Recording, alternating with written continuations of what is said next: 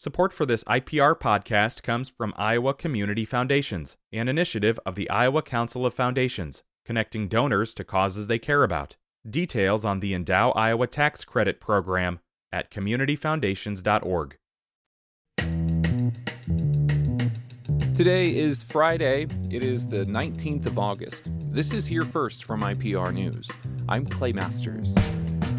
Experts say the health policy changes passed as part of the Federal Inflation Reduction Act could have a significant impact on older Iowans.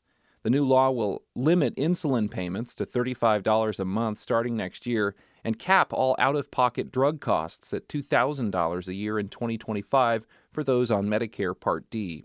It will also allow Medicare to negotiate prices for certain drugs with pharmaceutical companies. That's a practice previously prohibited by federal law. Peter Damiano is a public health policy expert at the University of Iowa. He says the bill's health policies could also help reduce the national deficit. So if we're capping the inflation, if we're negotiating some of these drug prices and doing some of these things, it's not just helping the people with their coinsurance costs. It's also helping reduce the cost of the government that's buying all of these drugs through Medicare.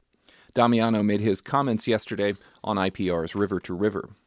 The 3 carbon capture pipelines proposed to run through Iowa stand to also benefit from the Inflation Reduction Act.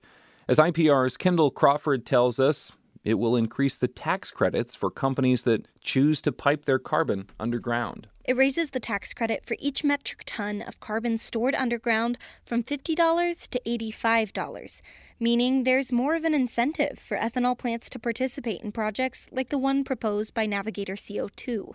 The company's vice president of public affairs, Elizabeth Burns Thompson, says it could help pique the interest of more industries beyond ethanol. With the growth in the potential with this new legislation, potentially brings additional manufacturers to the table to look at how they can incorporate into the platform as well. But environmental organizations across the state say they are frustrated with the increased government subsidy.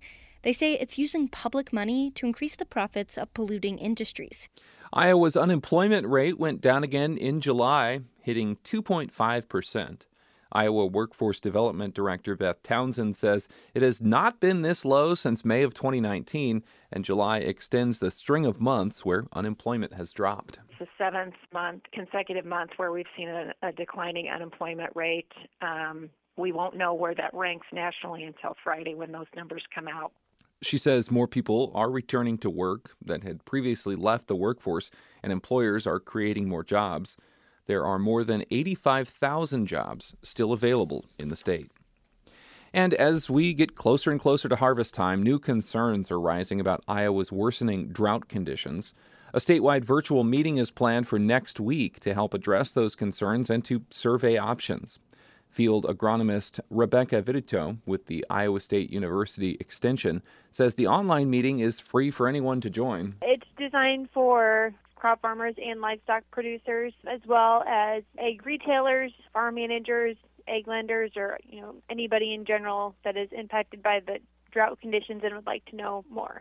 There could be health concerns for livestock as there can be higher nitrate levels in lower portions of the corn stalk.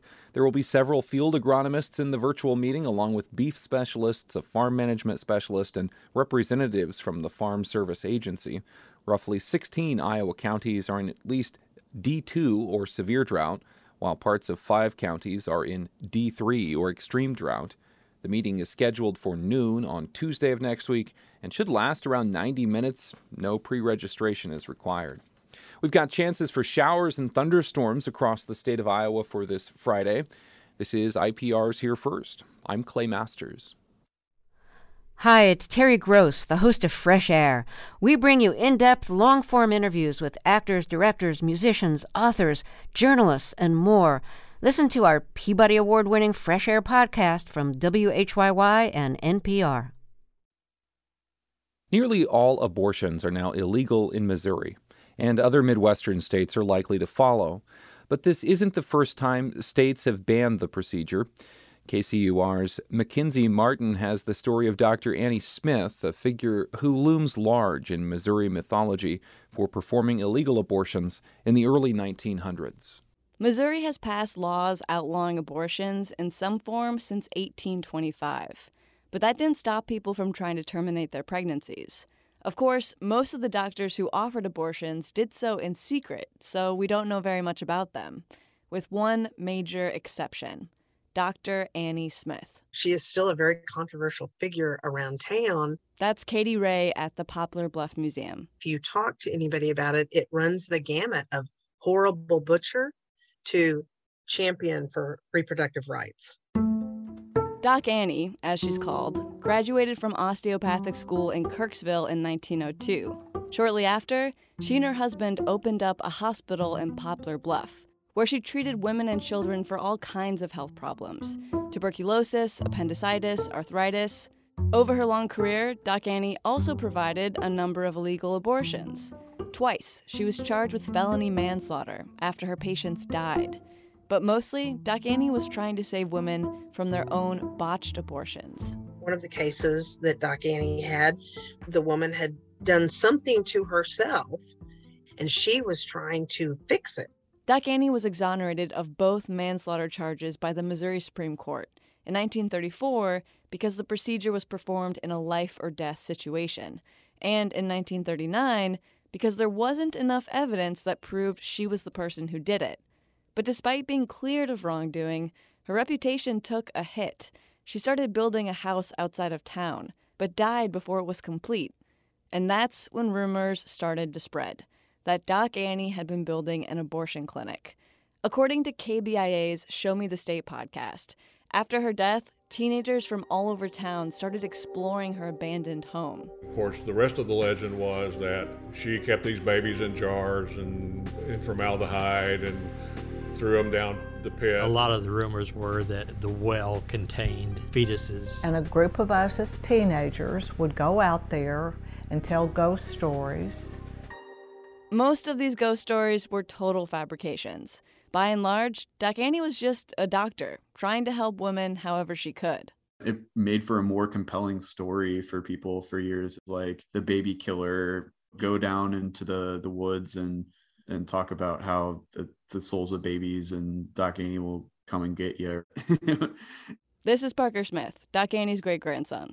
He says she also facilitated a number of adoptions.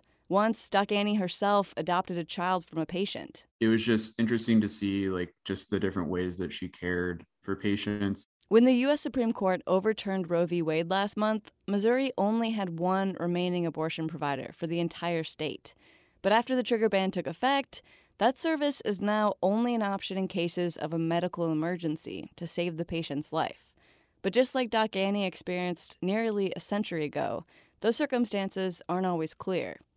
A chief medical officer at Planned Parenthood told Congress this month that Missouri's law is putting patients' lives at risk.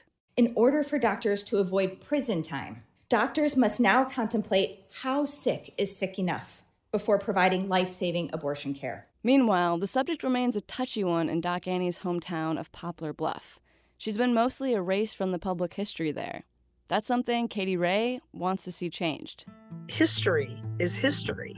And it is what it is, and we can't get rid of our history. So that's why I feel very strongly that she should be included in the museum. For Parker Smith, it's Doc Annie's dedication to her patients that inspires him today. She was just trying to do her job and trying to save these women's lives. And right now, he's taking that lesson into a second year of medical school at Mizzou. For Harvest Public Media, I'm Mackenzie Martin.